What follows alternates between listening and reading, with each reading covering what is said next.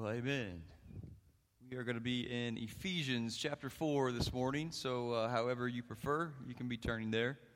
If you don't have a Bible app on your phone, we recommend YouVersion. You should have one because you can have the Word of God at your fingertips and even find plans that will help it make sense. And so if you have any questions about that, check out YouVersion in your app store. If you were with us last week, you will remember we looked at the second of two prayers and four requests that Paul had for the Ephesian believers. The first request was for strength, specifically through the Holy Spirit to the soul, because we all know how capable we are of looking to ourselves and plenty of other places for strength and ability. But Paul knew the battle that these believers were in, trying to further the light of the gospel against the pagan culture of Ephesus. Their own strength would not overcome. And if it sounds familiar, it should, because it's the same for us. In the pagan culture that we live in, right here in America, in Potosi, our strength will not be enough to overcome the darkness. When we rely on our own strength, we end up spiritually starving, discontent, and empty, not to mention defeated. And so we need spiritual strength that comes only through the Holy Spirit to the soul.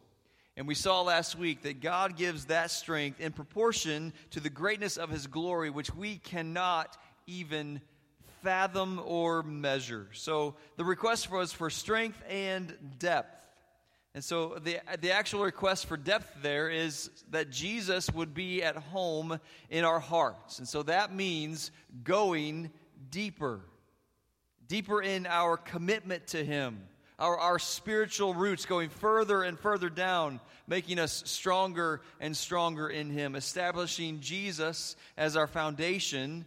And we know that we do that through the Word, through prayer, through obedience, through intentionality. I think the word of the week here is intentionality. How intentional have you been with your faith this week? So we saw strength, depth, and that we would get a grip, a mental grip, a spiritual grip on the love of Christ. Make it your own, because when we do, we saw that we can know the unknowable.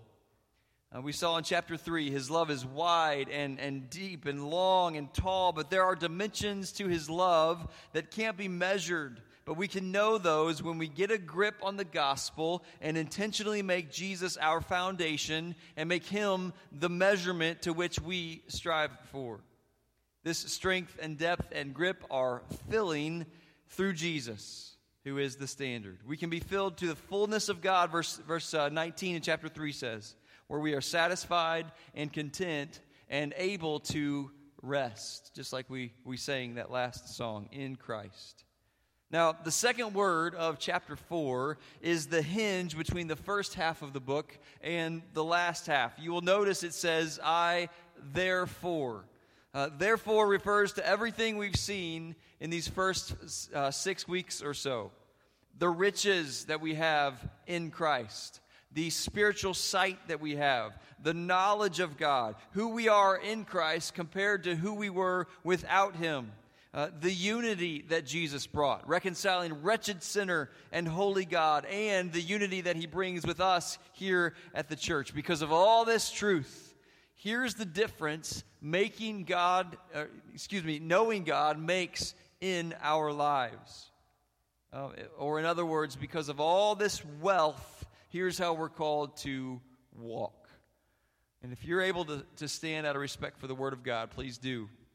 As we read Ephesians 4, 1 through 16. Hear the word of the Lord. I, therefore, the prisoner of the Lord, beseech you to walk worthy of the calling with which you were called, with all lowliness and gentleness, with long suffering, bearing with one another in love, endeavoring to keep the unity of the Spirit in the bond of peace. There is one body and one Spirit, just as you were called in one hope of your calling. One Lord, one faith, one baptism, one God and Father of all, who is above all and through all and in you all. But to each one of us grace was given according to the measure of Christ's gift. Therefore, he says, when he ascended on high, he led captivity captive and gave gifts to men. Now, this he ascended, what does it mean but that he also first descended to the lower parts of the earth? He who descended is also the one who ascended far above the heavens, that he might fill all things. Verse 11. He himself gave some to be apostles, some prophets, some evangelists, some pastors and teachers, for the equipping of the saints, for the work of the ministry, for the edifying of the body of Christ, till we all come to the unity of the faith and the knowledge of the Son of God, to a perfect man, to the measure of the stature of the fullness of Christ, that we should no longer be children, tossed to and fro, carried about with every wind of doctrine by the trickery of men, and the cunning craftiness of deceitful plotting, but speaking the truth in love, may grow up in all things into him who is the head, Christ, from whom the whole body, joined and knit together by what every joint supplies, according to the effective working by which every part does its share, causes growth of the body for the edifying of itself in love. May the Lord bless the reading of his word. Thank you. You can have a seat. So if you're looking at your outline, you see we have a lot to go through, but hopefully you'll see that, as always, the Word of God is rich and it is deep. Number one on your outline there, it speaks of the grace of unity. The grace of unity. And it's summed up in one word, walk. Our walk. Walking in Christ will be a theme throughout the remaining chapters here in Ephesians. You may notice some of the headings if you look ahead. God's word will call believers to walk in unity, to walk in purity, to walk in harmony, and to walk in victory here in Ephesians. And one thing that we see in the form of this and with Paul's other writings, the next blank's on your outline, it matters what you believe. It matters what you believe. The word doctrine is what we use to describe what we believe and why we believe it. And different churches, different denominations have different doctrines. It matters what we believe because what we believe determines how we walk. You can write that down. What we believe determines how we walk. For example, if we truly believe what we've seen here in Ephesians, the riches that we have in Christ, well, then we won't get so caught up in the riches of this world. Because like we saw in the beginning chapters, we are the wealthiest people on the planet as God's people. And so no matter what our bank account balances are, the riches that we have in Christ far outweigh any earthly riches. If we truly believe that we were dead, like we've seen in chapter 2, because of our actions, because of our condition, because of our ethnicity, we were separated from the holy God. If we truly believe but God, then this life takes on a completely different meaning. Another example, if we truly believe that we are sealed with the Holy Spirit, then we won't live in fear of losing our salvation. We won't become legalistic and try to keep a bunch of rules to gain favor with God. We will live in the freedom that we have in Christ, and we will want to tell others about Him. It matters what we believe because what we believe determines the way we walk. And here we are called to walk in unity. We've seen this theme throughout. There in chapter 2, Jew and Gentile, now part of God's people in the church. We must guard that unity. And unity is not uniformity. Unity is internal. It's spiritual. Uniformity is forced. We don't all look the same on the outside, but just like the parts of the body, we come together as one. And in order to preserve this unity, there are some Christian graces necessary in each of our lives. Look again at verse 1. See if you can see some of these graces. I, therefore, the prisoner of the Lord, beseech you to walk worthy of the calling with which you were called, with all lowliness and gentleness, with long-suffering, bearing with one another in love, endeavoring to keep the unity of the Spirit in the bond of peace. So you can write these down as we just kind of take a deeper look at some of these words here in this chapter. The first one is lowliness, or we'll say humility. Humility. It's been said like this: humility is the grace that when you know you have it, you have lost it. Humility is putting Jesus first, others next, myself last. Romans 12:3, for I say through the grace given to me, to everyone who is among you, not to think of himself more highly than he ought to think, but to think soberly as God has dealt to each one a measure of faith. Don't think too highly of ourselves. Think soberly. It means to think clear-mindedly. And that means having a clear view of God and who we are in light of who He is. See, humility is the opposite of pride because pride destroys unity. The second one is gentleness. You can write that down. Sometimes translated as meekness. It is power under control. And we know that our Lord Jesus was a great example of meekness and gentleness. The Greek word used here is very interesting.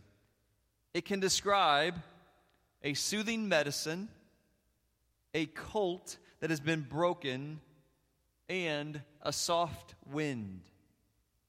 Now think about those. A soothing medicine, a colt that has been broken, and a soft wind. All three examples of power under control. Gentleness builds unity. Yes, someone could force their opinions and desires on others, but that doesn't build unity. Notice verse 2 again. With all lowliness, gentleness, and with long-suffering. That's the next blank. The third grace here, long-suffering. And I just got to be honest. There is a part of me that really doesn't want to have anything to do, nothing in my life that includes the word suffering. But here it is. It's patience. I feel the same way about patience many times. But this one goes right along with the fourth one. It's bearing with one another. Bearing with one another. The word used here means to hold up, to sustain, to endure. And these two, long-suffering and bearing with each other, they go hand in hand. As brothers and sisters in Christ, unified in the church, we need both. Because they speak of an ability to endure discomfort without just fighting back. You've probably experienced it, just like I have. In ministry and in life, some of the most difficult times are when I needed to hold my tongue. I had so much that I could have said, but the Lord was calling me to hold my tongue, to bear with somebody, to be patient. These two qualities say, even though I don't agree with you, I'm going to love you through this. I'm going to give you the benefit of the doubt because I hope that's what you would give me. This demonstrates the patience and kindness of love spoken of in 1 Corinthians 13. Love brings unity, and as we'll see in a moment, that love needs to be coupled with truth.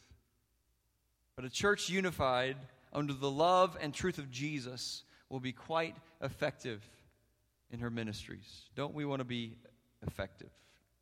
So we have humility, gentleness, long-suffering, bearing with one another. Again, verse 3, endeavoring to keep the unity of the Spirit of the bond of peace. And notice that word endeavoring there.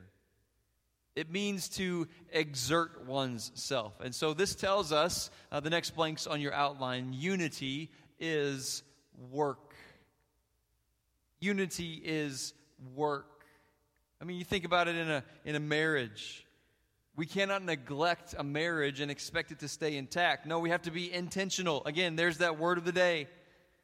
Intentional about working on unity and working on all these other graces that we've listed within the church. Endeavoring here is a present participle, which means that it's ongoing. It's not just one and done. We have to keep endeavoring to keep the unity every day, because we know just as soon as we think we have arrived at unity, the enemy's going to come and attack in a new and different way that we did not actually see coming. So verse 3 again, endeavoring to keep the unity of the Spirit in the bond of peace. Many of these graces that we've seen here are listed in the fruit of the Spirit in Galatians 5. And honestly, peace has always been my favorite. Of all the fruit of the Spirit, peace has always been my favorite. Romans 12:18, if it's possible, as much as depends on you, live peaceably with all men.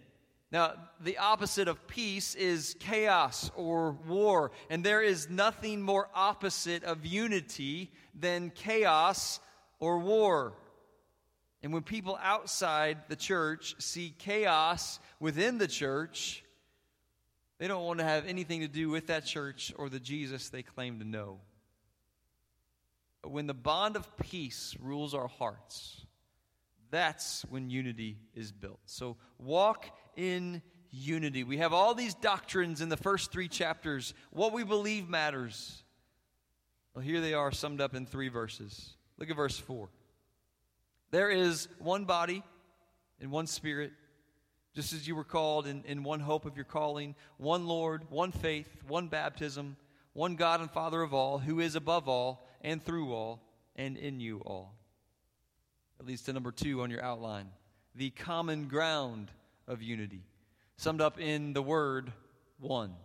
Summed up in one. The common ground of unity. So here we see 7 different spiritual realities that unite the church. So let's just walk through them. There is one body. That is the body of Christ. It's the church. 1 Corinthians 12:12 and following. For as the body is one and has many members, but all the members of that one body being many are one body, so also is Christ. For by one Spirit we were all baptized into one body, whether Jews or Greeks, whether slaves or free, and have all been made to drink into one Spirit. For in fact the body is not one member, but many. Ephesians continues. There is one Spirit. That's the Holy Spirit. It's the same Spirit that indwells each of us. That's how God can bring a body of believers to the same decision, through the power of the Holy Spirit. The next is there is one hope of your calling. We saw it in chapter 2. There are a lot of callings that offer no hope. But the hope that we have in ours is founded in the God of hope, our living hope, and He will not fail. You and I have hope that one day we will see Jesus face to face and experience abundant life with Him for all eternity, the glory of which will make all the hardships that come in this life completely and absolutely minuscule in comparison. That's something that we share with all believers. There is one Lord, the next blank on your outline. Now that's Jesus. See, if we claim to serve one Lord, then we should be able to walk together in unity. The Hindu spiritual leader Gandhi was once asked what the greatest hindrance to Christianity in India would be. And he simply replied, Christians. Think about that. What is the greatest hindrance to Christianity in India? He replied, Christians. The greatest hindrance to Christianity in Potosi, Missouri. Oh Lord, let it not be the people of First Baptist Church. Next blank on your outline, one faith. One faith. The substance of things hoped for, the evidence of things not seen, Hebrews tells us. This one faith is trust in the depths of our hearts, not just in our heads, that, yes, I am a sinner, just like God's Word says I am, and I need a Savior. This one faith trusts that Jesus is who He says He is, the one and only Son of God who can save me from my sins. This one faith invites Him to be the Lord of our lives, surrenders to His Lordship in our lives. So my question for you is, do you have that kind of faith? Next one is there is one baptism.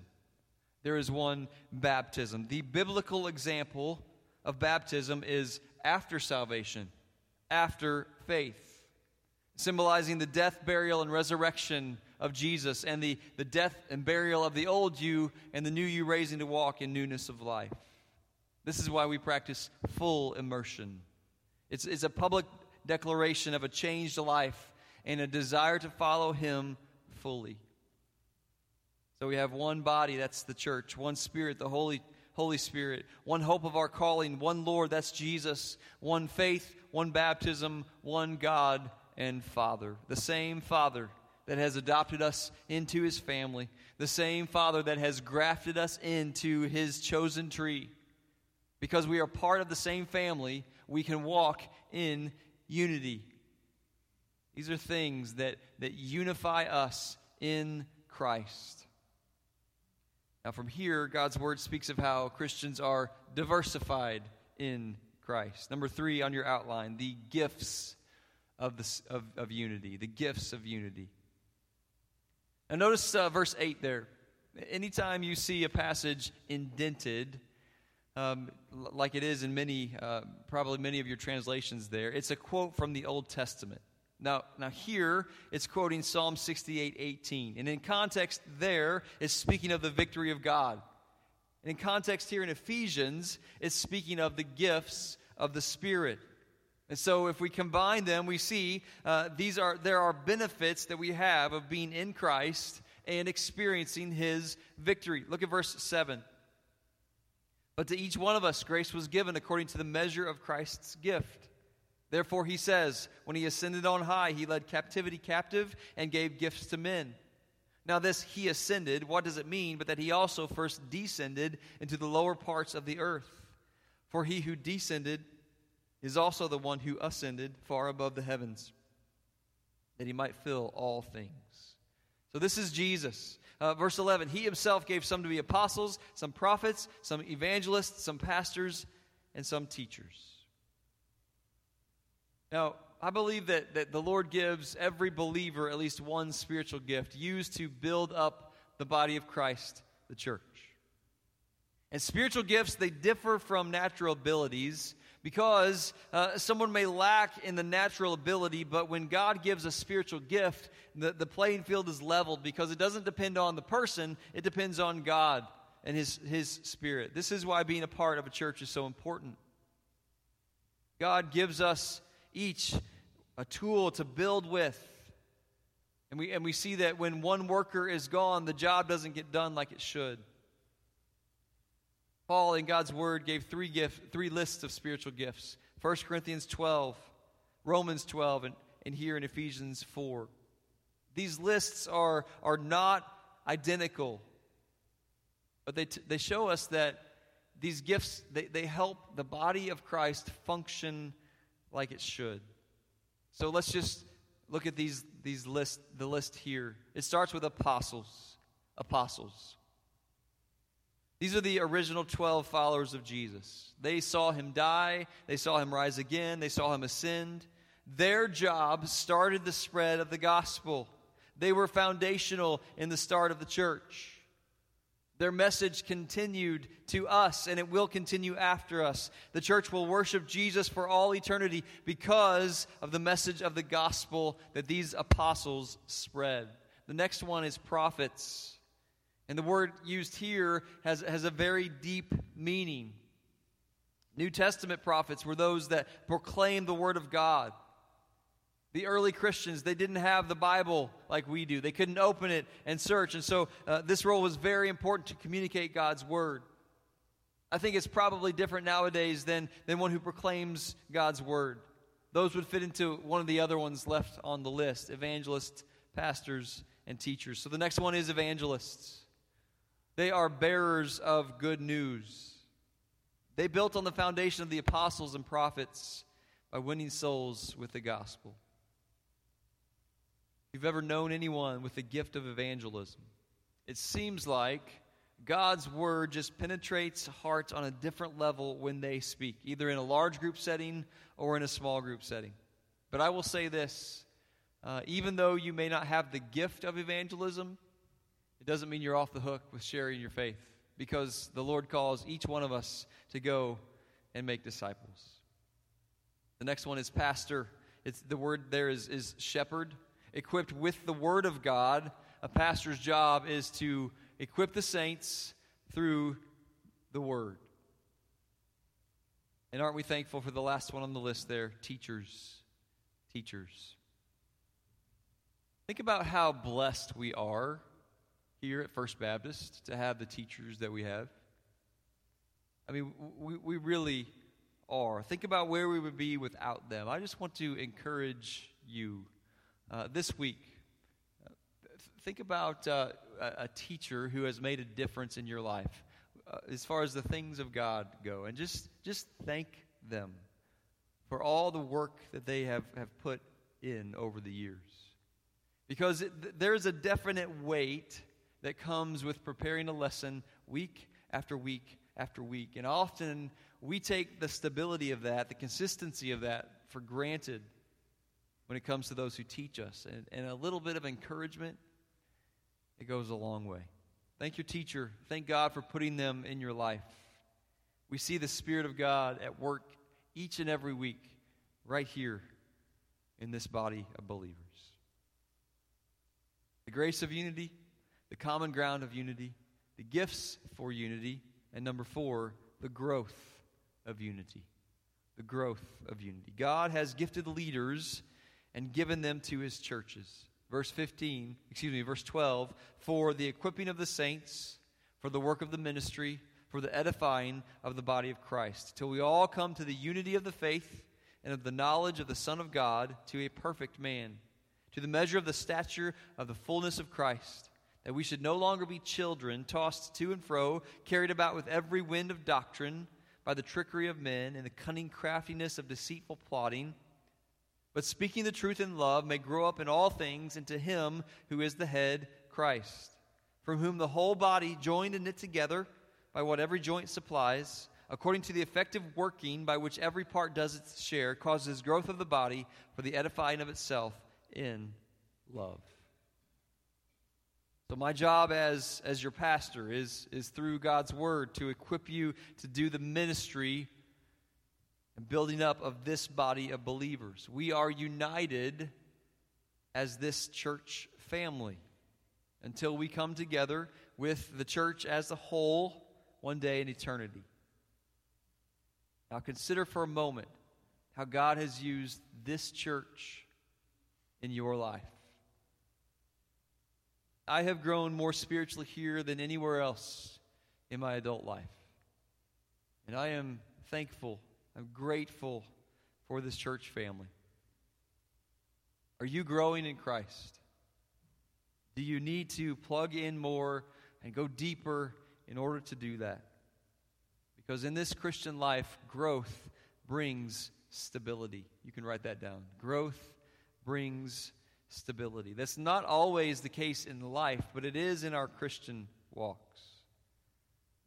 We grow together in the unity of Christ so that we should no longer be children tossed to and fro and carried about with every wind of doctrine by the trickery of men and the cunning craftiness of deceitful plotting.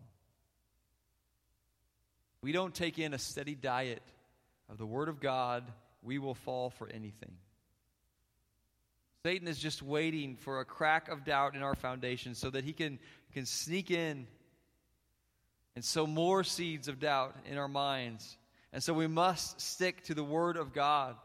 If I ever start preaching something contrary to the Word of God, then I don't need to be here, standing right here. That's the truth. We have to stick with the truth. Hosea 4:6, my people are destroyed for lack of knowledge. If we look further down, that's knowledge of the Word of God. It brings growth. It brings stability. It brings unity. Speaking the truth in love, let us grow into all things, into Him who is the head, Jesus Christ.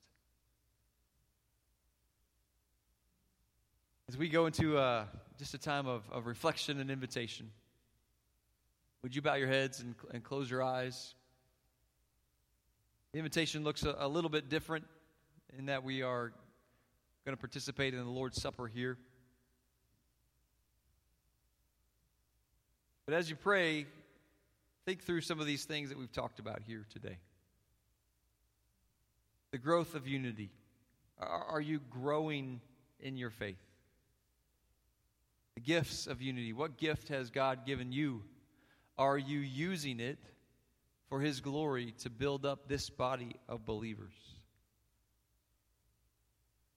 Who has God put in your life? What teachers has God put in your life that you just need to reach out and thank, encourage them? Because there is a definite weight that comes with teaching the Word of God.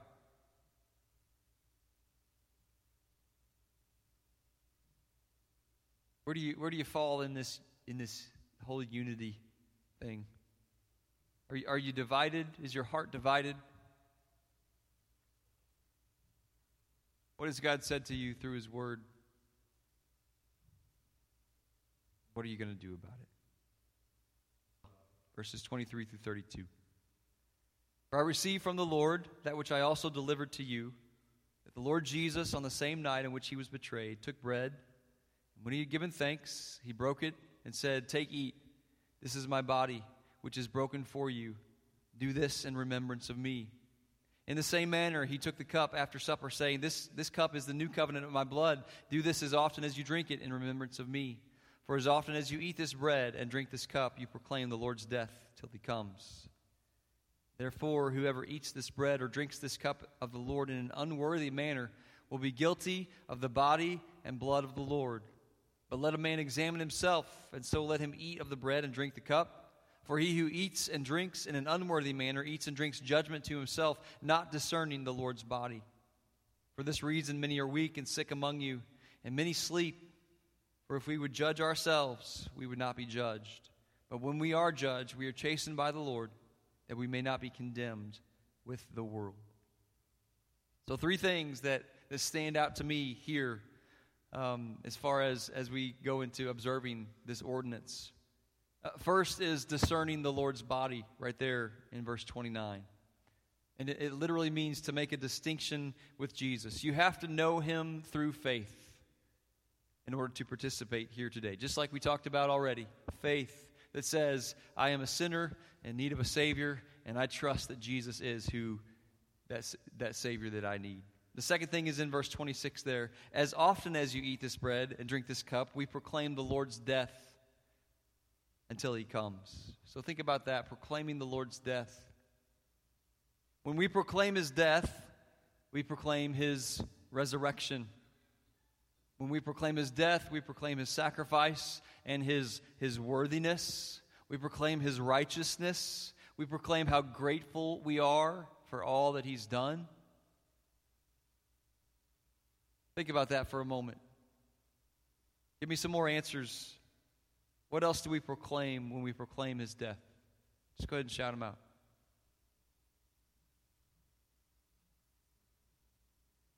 Comes to mind.